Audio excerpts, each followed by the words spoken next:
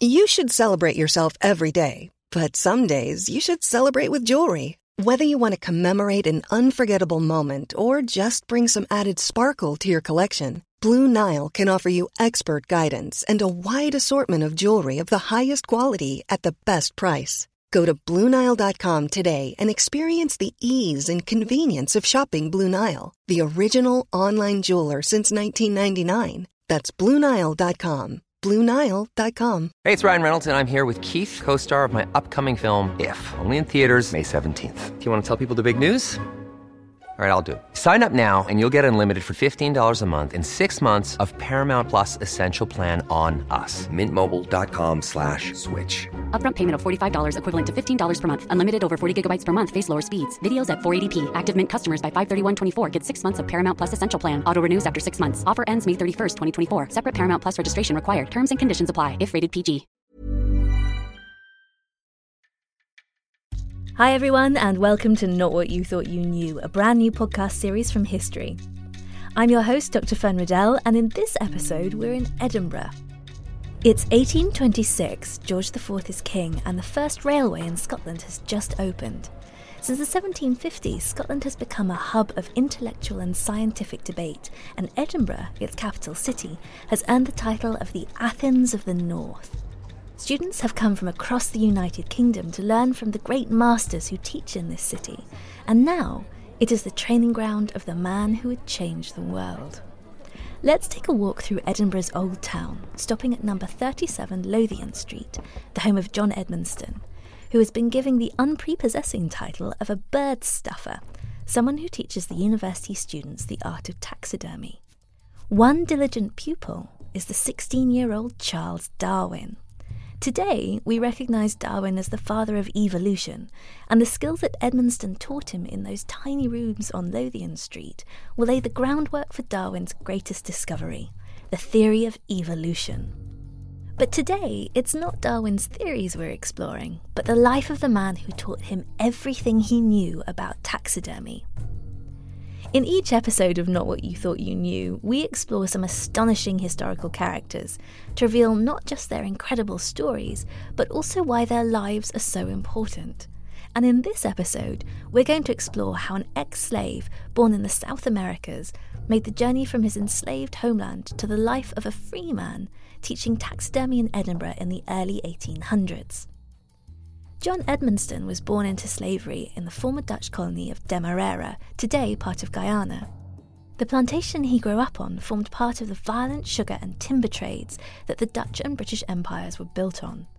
He's a man almost completely overlooked by history, and we only know his name thanks to the letters Charles Darwin left behind. "He gave me lessons," the young Darwin wrote, "and I used often to sit with him, for he was a very pleasant and intelligent man."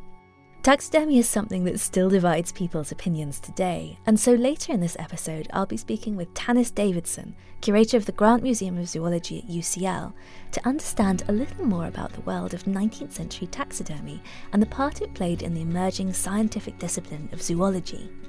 But first, to learn more about John Edmonston, I'll be speaking with the co-author of Great Black Britons about this amazing man's life.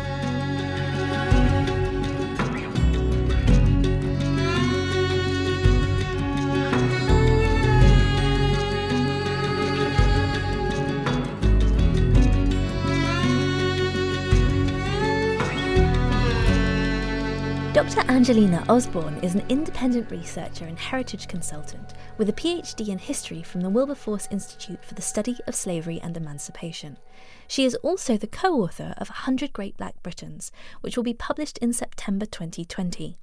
We're so excited to talk to you today about John Edmonston, who I believe is featured in your book. Yes, he is. That's right. Can you tell us some more about him and why his story is so important to understand the lives of ex-slaves living in Britain? I mean, we really wouldn't know about John Edmonston if it hadn't been for Charles Darwin, who makes two remarks upon John Edmonston to his sister. He's writing to his sister Elizabeth. And he says this to her. He says, "I'm going to learn to stuff birds from a blackamoor, I believe, an old servant of Dr. Duncan. It has the recommendation of cheapness, if nothing else. as he only charges 1 guinea for an hour every day for 2 months. So that's how we find out about that John Edmonston exists, because he teaches Charles Darwin the art, the skill of taxidermy, stuffing dead animals. So what's John Edmonston's story before Darwin? Okay, so John Edmonston, you can't really talk about John Edmonston without talking really about sort of Britain's involvement in transatlantic enslavement. You can't really even talk about Charles Darwin being a naturalist, or any of the other explorers, explorers during the imperial period, without talking about enslavement. Britain, at the end of sort of the Napoleonic Wars, or before the first wars with France, in the Treaty of Amiens in 1802, they acquire the colony, the former Dutch colony of Demerara, which is present-day Guyana. The first thing we need to know is that there's a gentleman by the name of Charles Edmonston. Now, Charles Edmonston has plantations. Not only has plantations, he's established a timber cutting estate in Mabiri Creek, and he becomes friends with a gentleman whose family also has slave holdings in Guyana, in Demerara, called Charles Waterton. Now, Charles Waterton travels to Guyana in 1804 to take care of his family estates. He becomes friends with Charles Edmonston and actually marries one of his daughters. He's 47, the daughter is 17.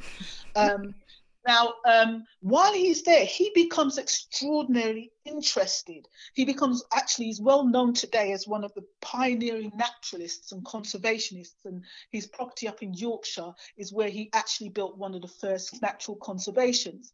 Now, he travels to Guyana on several occasions, and he publishes a book called Wanderings in South America, the Northwest of the United States and the Antilles, in the years 1812, 1816, 1820, and 1824. And we're not sure, but we think that his visit in 1816 is where he actually encounters John Edmonston, who is an enslaved person working in the timber cutting site of Charles Edmonston. So Charles Waterton teaches John the art of taxidermy because he's so interested in conservation, he's interested in collecting these exotic birds, these exotic animals in Guyana during his travels there. And he teaches John how to preserve birds very quickly, because they would have started to degrade in the tropical heat very quickly. So he learns his skill from Charles Waterton. What happens is after that is that Charles Edmonston, who had been living in Guyana, in Demerara since 1780, returns to Scotland, his ancestral home. He returns to Scotland in 1817. And he brings John with him. We're not sure why he brings John with him, but he brings him back to Glasgow in 1817, before he moves to Edinburgh around 1822 or 1823, and starts working as a bird stuffer. That's what he's described in the Edinburgh Post Office directory as a bird stuffer living at 37 Lothian Street. And at this point, is he still enslaved, or is he a free man? I'm assuming he's a free man. Now, there's been some sort of misinformation. There's been this assumption that in 1807, the abolition of the slave trade was passed. The Act to abolish the slave trade was passed, which essentially meant that there was no more trade and trafficking in Africans. The British could no longer travel to the African continent and traffic and enslave Africans and bring them over to the Americas. But it didn't mean that people who were already enslaved were free. Emancipation didn't take place until 1833. So certainly in 1817, legally, John would have been an enslaved person. So again, we're talking about assumptions because we're not exactly clear, but it seems that Charles Edmonston and John parted ways at some point in Glasgow in the 1820s, and we can assume that he must have gained his freedom. How did that come about? How did that happen, this idea that you could give someone their life and their identity? Well, if the people who enslaved enslaved African people, they had the control over their life and death. So if they decided whether they wanted to emancipate, to manumit them, that's the word they used, it was entirely up to them. It happened sometimes when that person was on their deathbed. They would say, "It's my dying wish, I manumit so and so. He or she is now a free person." Now, we know that Charles Edmonston actually died around 1827. So again, without any real documentation, I think it's fair to assume that once John and Charles had arrived in Scotland, he would have probably, we're assuming that he said, "Okay, I'll manumit you. You are a free person here in Scotland." So John Edmonston, who has spent his life as a slave in a sugar colony and working in timber, is taught a trade by someone who just desperately needs another pair of hands to help him stuff animals and stuff his specimens, and then brought back to Glasgow, and then finds himself, whether it's to do with Scotland having made slavery illegal, or simply that the man who had owned him for much of his life had decided to release him from those bonds. He now has to make his own way of life. He now has to survive, he has to make a living, and he has to forge his own identity. Yes. Again, we don't have anything written by John, no comments. We have no idea whether he had a family. We have no idea what he thought about his situation. We have no idea, nothing from John himself that talks about his experience, what he thought or what he felt about the situation. Well, let's return to this connection to Darwin, because we know that by some point he had managed to set himself up as someone whom university students would go to. And I know you said earlier that Darwin, that amazing quote from Darwin, that it was so cheap. So we know Charles Darwin was now a very much cheapskate. But he was going to Edmonston to be taught this incredibly vital skill. And that suggests that if he's knows as a university student and that other university students are going there, that while it might have been cost effective, he was also renowned as being skilled at what he did. And I believe that in Darwin's letters he wrote fondly in the end about his relationship with Edmonston. Yes, he described him as somebody who was very intelligent, that he spent many hours with, talking about on a range of different subjects. And even though Waterton described him as not being particularly skilled at taxidermy, certainly the museum in Scotland would differ in that sort of assessment, because he's sort of recorded as selling them in significant amounts of birds and a boa constrictor, 15-foot boa constrictor. Wow. He sold to the museum. So we're talking about a period, the period of the 1820s and 30s, which was very, very popular in terms of finding out about different flora and fauna. And I imagine that the need for a taxidermist must have been very, very high, especially a skilled one, when you consider it was around this period, or maybe just about after, when we had the development of all the museums, certainly the museum in Scotland, and sort of the museums, the Natural History Museum down in London and all those. So these were very people who were in very high demand. Because people started to become very interested, certainly British people interested in what was going on in the world outside of them. So they were bringing, these explorers and they were bringing the world to London, to England, not just London, but to Britain, in fact. So I would imagine that Edmonston was very much in demand, as we've sort of said. He was teaching students at Edinburgh University his taxidermy skills, and taught Darwin himself, who had initially was going to train as a medical doctor, but absolutely hated his lessons as a medical doctor. He hated the post-mortems and looking at human corpses. It really sickened him. And he was really very much more interested in naturalism and geology. And this is why he went to John, who he discovered that actually Darwin lived about 10 doors down from Edmonstone. He lived with his brother. He was living with his brother Erasmus. As we said, he was charging a guinea a day. So he was working with Edmonstone, Darwin, for about two and a half months, learning the skill of taxidermy. That's incredible to learn that this friendship between these two men who lived in such close quarters and shared this skill that became vital to Darwin, to his legacy, is one that we don't acknowledge or has been forgotten and in many ways erased from our history.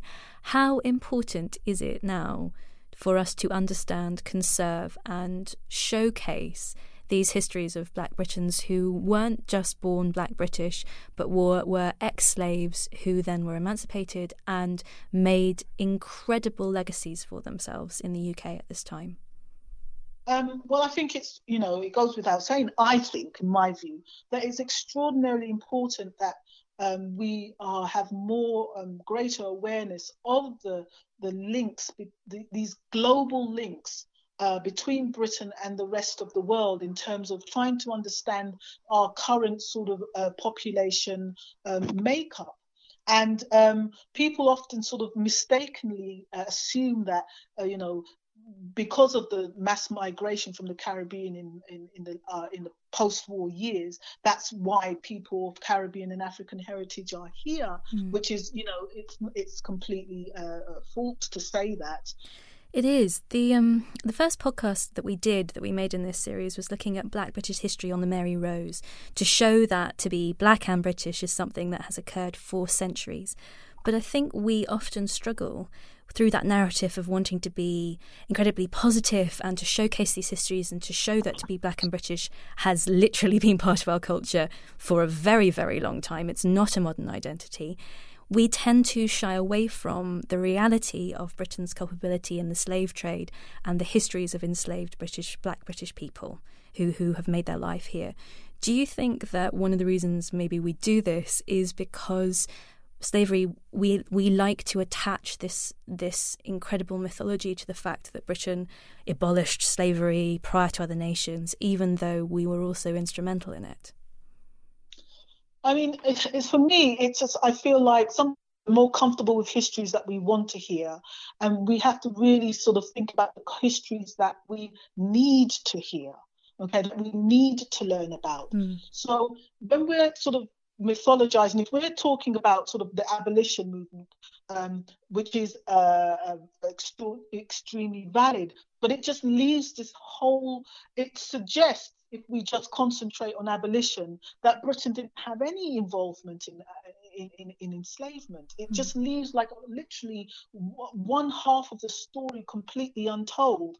I think people are uncomfortable with this history, but if you have to face it because it is as valid. It is why people started abolition in the first place, because of the fact that Britain was involved in enslavement. That's why they wanted to end it, because we were involved in it. So just to talk about one thing and not talk about the other, I think does us all a bit of a disservice, to be honest. Remembering Edmonstone's life gives us an insight into part of the reality of the slave trade and brings home Britain's culpability in this sickening part of our history that we as a nation often seem keen to forget. The grotesque idea that you could own another human being as property and leave them abandoned in a country they'd not grown up in simply because you didn't want to be responsible for them anymore might surprise us. But these histories are difficult for us as a country to face.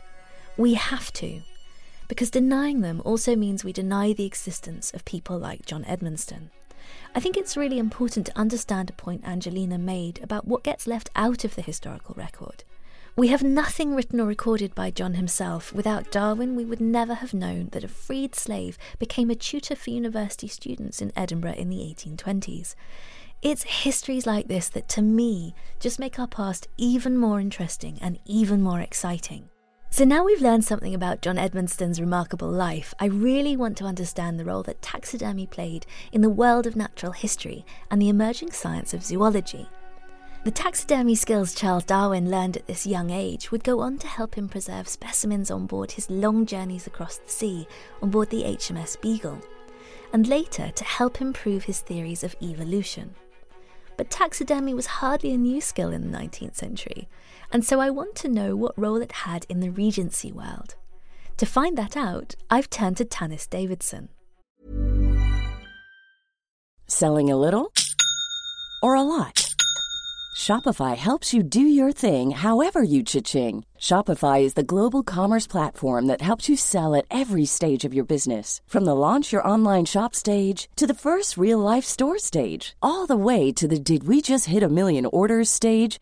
Shopify is there to help you grow. Shopify helps you turn browsers into buyers with the internet's best converting checkout. 36% better on average compared to other leading commerce platforms. Because businesses that grow, grow with Shopify. Get a $1 per month trial period at shopify.com/work. Shopify.com/work.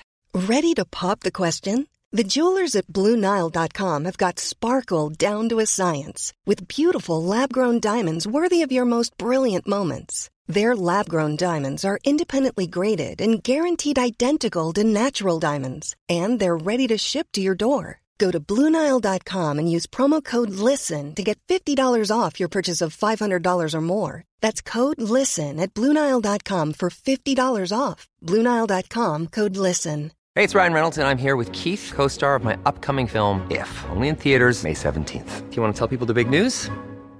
All right, I'll do it. Sign up now and you'll get unlimited for $15 a month and 6 months of Paramount Plus Essential Plan on us. MintMobile.com/switch. Upfront payment of $45 equivalent to $15 per month. Unlimited over 40 gigabytes per month. Face lower speeds. Videos at 480p. Active Mint customers by 531.24 get 6 months of Paramount Plus Essential Plan. Auto renews after 6 months. Offer ends May 31st, 2024. Separate Paramount Plus registration required. Terms and conditions apply if rated PG.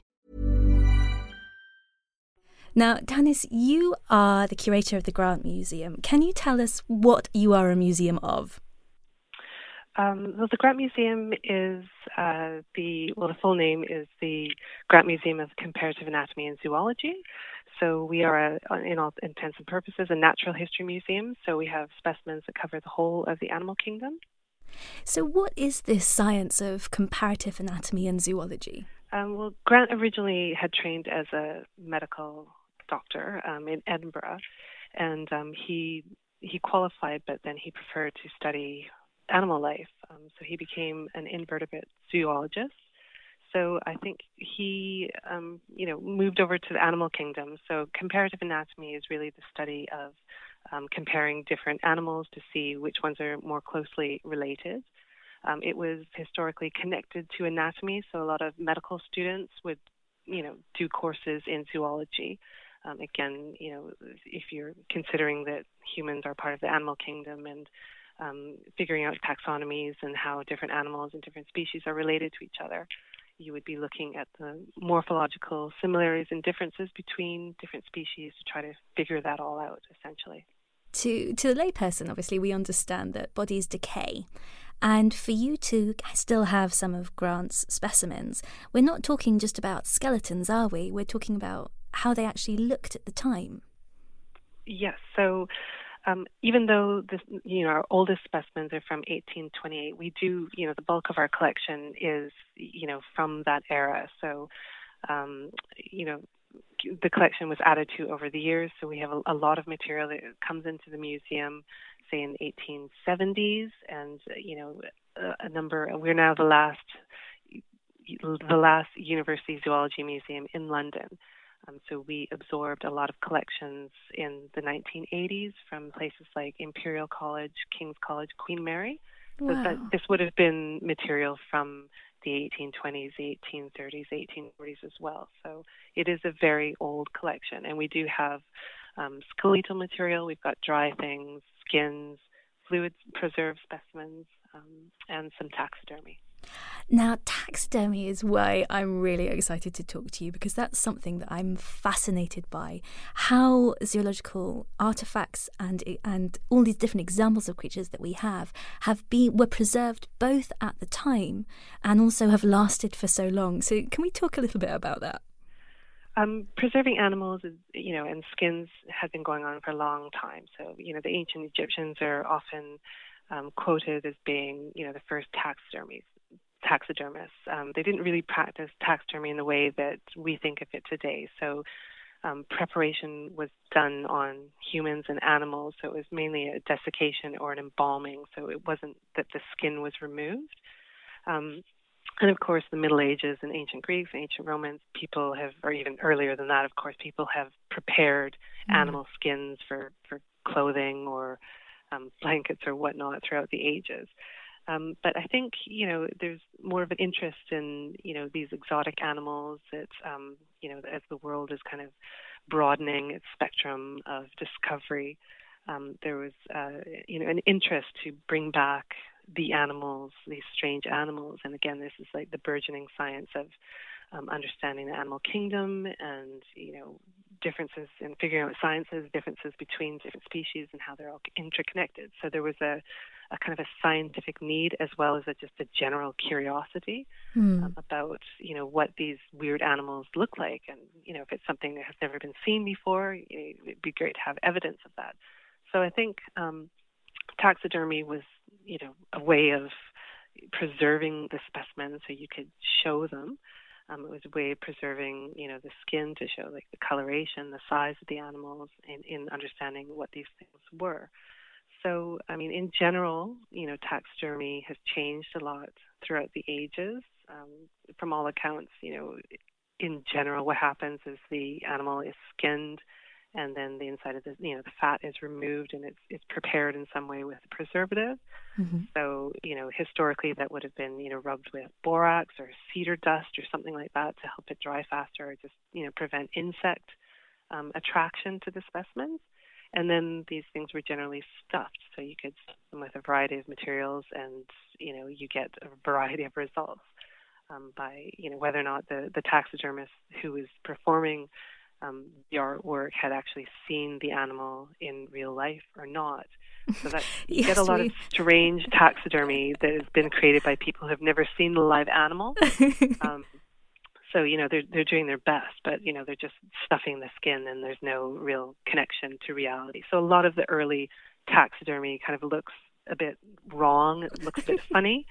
So that, that's sort of dating to, the 1750s, that kind of era, right up into the Victorian times when it becomes more of an art and you get taxidermists, it becomes a skill in an artwork. And this is, the Victorian interest in it all, where people wanted a little piece of exotic colonialism in their houses. And, so it was a real, a thing to have in your home as part of your decor. So you wanted to have realistic representations of these animals. So it became more of an artwork. So you get more lifelike representations as you go through time. I know that the Victorians have this huge love of taxidermy. If you take somewhere like Quecks Park, which is down on the Isle of Thanet, where they have these huge dioramas that were shot and brought back and then displayed to show a multitude of animals in what is believed to be or was presented as their natural habitat. And it was a way to not just educate, but also to show off what the rest of the world was like in a very real way. Yeah. Do you think that this is something that had a massive attraction to the 19th century audiences? I think so. And you can't really talk about Quecks Park without mentioning colonialism. No. And I visited the museum last week, in fact. But yes, it's all linked into, these colonial networks that existed at the time and, Western people, the British Empire, exploring these places and bringing back these exotic animals. So, at Quecks Park, yes, he was a big game hunter. There's no really getting around that. And then later, apparently, it was more of a conservation thing to educate the people. But, really it was showing off, like, these are the animals that I've killed, these are the animals that exist, like, it's wonderful. Of course everybody wants to see an elephant for the first time. So there's, it's not a leap of, or it's not difficult to understand why that would be such a draw for anybody, be it a museum environment or, a big game hunter, or just, look at this unbelievable creature. And, museums are kind of coming out of this age, again, often used to sort of justify colonialism. These are the wonderful things you can get from the colonies, like these wonderful animals and resources and things like that. So I think it's, taxidermy does have this, link to colonialism in that way that, it needs to be recognized for Absolutely. So it's much more likely that the skinning and the preserving of the skins would have happened in situ, because we know from famous other attempts to bring back bodies whole, for example, say Flinders Petrie, who's the Egyptologist whose head was cut off and semi-embalmed to be brought home highly unsuccessfully. I believe it actually turned black on its route home. We know that to bring anything back from very far away back to the UK carried with it a huge amount of risk. So in this episode, we're looking at John Edmonstone back in the early 19th century, who obviously didn't have access to a lot of the chemicals and refrigeration processes that maybe modern taxidermy might have. If you're John Edmonstone and you get greeted with these incredibly exotic skins, from birds to mammals to large beasts, how do you go about being in the UK and then making these incredible works of art? Well, now, John Edmonstone learned taxidermy apparently from someone called Charles Waterton. And Waterton had a very specific technique that he used, and it was the specimens weren't actually stuffed, so they were soaked in a sublimate of mercury, so mercuric chloride. And this allowed the penetration of this mercury salt to aid in the preservation throughout the skin. So the animal would be immersed in this concoction for a number of hours, and then it would have been skinned by that point. And then the skin was dried naturally by the fire, filled with chaff, and then as it's sort of cooling and hardening, you could mold the skin in a lifelike pose. And this took a number of weeks for it to happen, and then the chaff was eventually removed by a little window slit. So what's chaff? Is it a clay like or a straw fill or something like that? Whatever you had on hand, essentially. So apparently, this there were no wires involved, and he was really into creating these natural looking poses, whereas before they were kind of unnatural. But this process took a long time, so by all accounts it wasn't really adopted by anyone beyond Waterton himself. So learning this, I was trying to find this link. What exactly did Edmonstone learn from Waterton? So he probably learned that that's takes a long time, and perhaps it's not the most practical way of preserving these specimens. So given what we think, these skins were sent in the field, they would have been originally, again, some cedar oil or some kind of anti-pest thing, repellent, put on the skin in order to ship them back. So he would have received these skins kind of already pest-proofed, I would imagine. So, as what happened during the day, you can imagine that, you could do present the skin on top of the mold. So besides just the stuffing of cotton, perhaps a wood mold or something would be made underneath and the skin shaped around it and then stitched up. Eyes, of course, would be added later. You could find these glass eyes, and as, taxidermy really took off in the museums, they would supply these eyes. So I would imagine that Edmonstone would have said, can somebody make me these eyes? I need these for the taxidermy. Being able to create these wood mounts and then with wire inside to give them a more lifelike pose. So I would think that Edmonstone would have, if anything, learned, the importance of having taxidermy in more of a realistic pose, and he would have, I would imagine, trying to create that with his specimens. Now, I know Edmonstone taught Darwin when Darwin was in Edinburgh, and most of the Darwin specimens that we have, not in the Grant Museum but elsewhere in the UK, are prepared as study skins. So those are not really mounted in the same way that taxidermy is. So again, these were collected on the beagle voyages, and these would have been prepped in the sort of the basic way of skinning the animals, taking the fat off, preserving them with some oil, anti-pest oil or something like that, and then stuffed with cotton. Again, study skins take up less room, and, if these are going to be scientific specimens, you wouldn't necessarily have them on display in a museum setting. You've talked about taxidermy as having been an evolving art form from the kind of dubious 1700s origins of these very strange specimens through to the art form that is perfected, say, by the middle of the 19th century. Is that a process of not just taxidermists, but also working hand in hand with people like Darwin, who are reliant on bringing back accurate depictions of these new animals that they're finding, from beautiful illustrations to the skins themselves? I guess so. And I mean, while you have taxidermy developing, again, this want of displaying animals in their lifelike poses in your country house or your museums for whatever reason, you do have the need, the other side of it are the study skins, so the animals that are collected for scientific purposes. So these are things that are not going to be on display. You need to have the kind of the skin and the feathers to show what the animal looks like. Again, new species are being described at this time. And this is how it goes today as well, if in birds and mammals and things like that. So you would have different requirements for how you want to preserve the animal. Ultimately, the bottom line is you want the specimen to last, whether it's for research or for your museum display. So, you're up against pests and decay and rot, so that has to be taken care of. And then the ultimate shape of the thing depends on what you want it to be. So, certainly, zoology has played a part in how taxidermy has developed, because certainly the zoologists were the people that wanted the specimens either for display in the museums or for research. So they would have been working alongside with taxidermists or, people who are creating the specimens for them.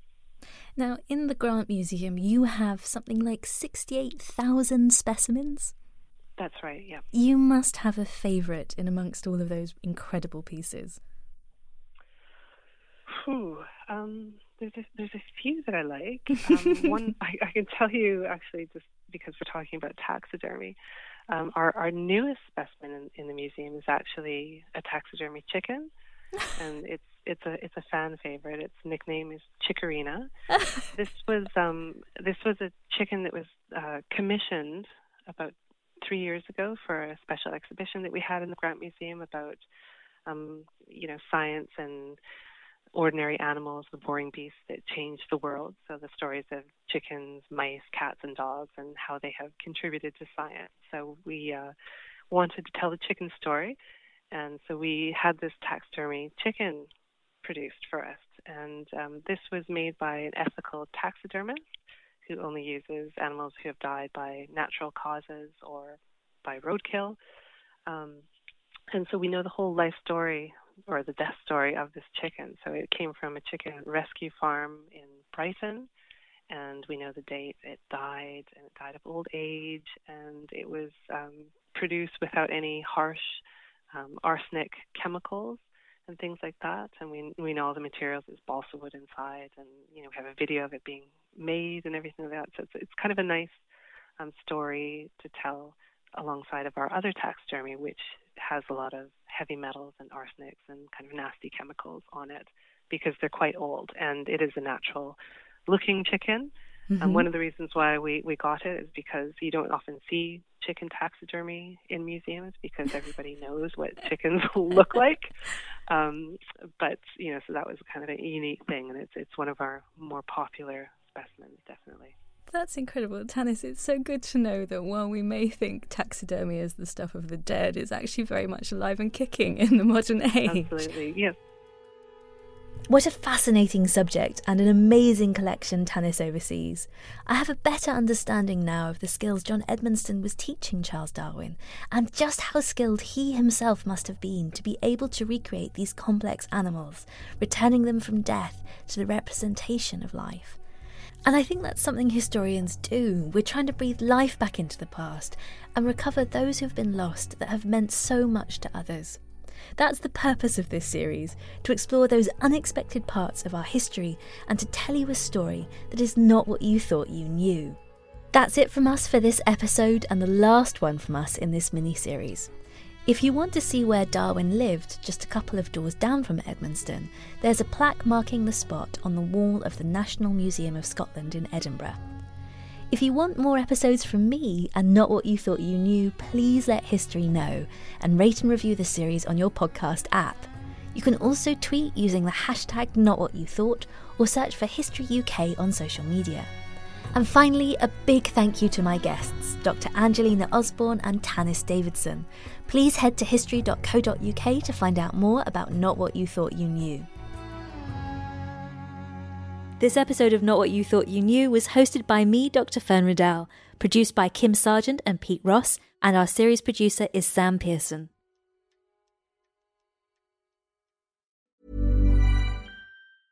Hey, it's Paige DeSorbo from Giggly Squad. High quality fashion without the price tag. Say hello to Quince.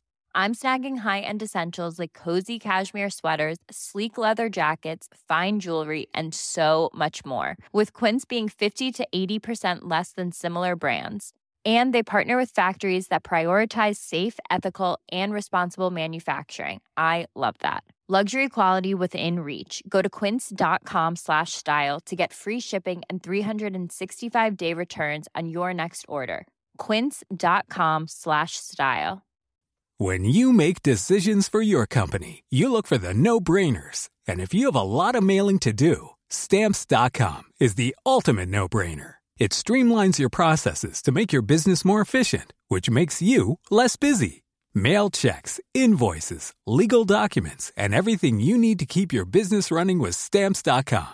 Seamlessly connect with every major marketplace and shopping cart. Schedule package pickups and see your cheapest and fastest shipping options from different carriers. With rates up to 89% off USPS and UPS rates. And with the Stamps.com mobile app, you can take care of mailing and shipping wherever you are. Make the same no-brainer decision as over 1 million other businesses with Stamps.com. Sign up with code PROGRAM for a 4-week trial, plus free postage and a free digital scale. No long-term commitments or contracts. That's Stamps.com. Code PROGRAM.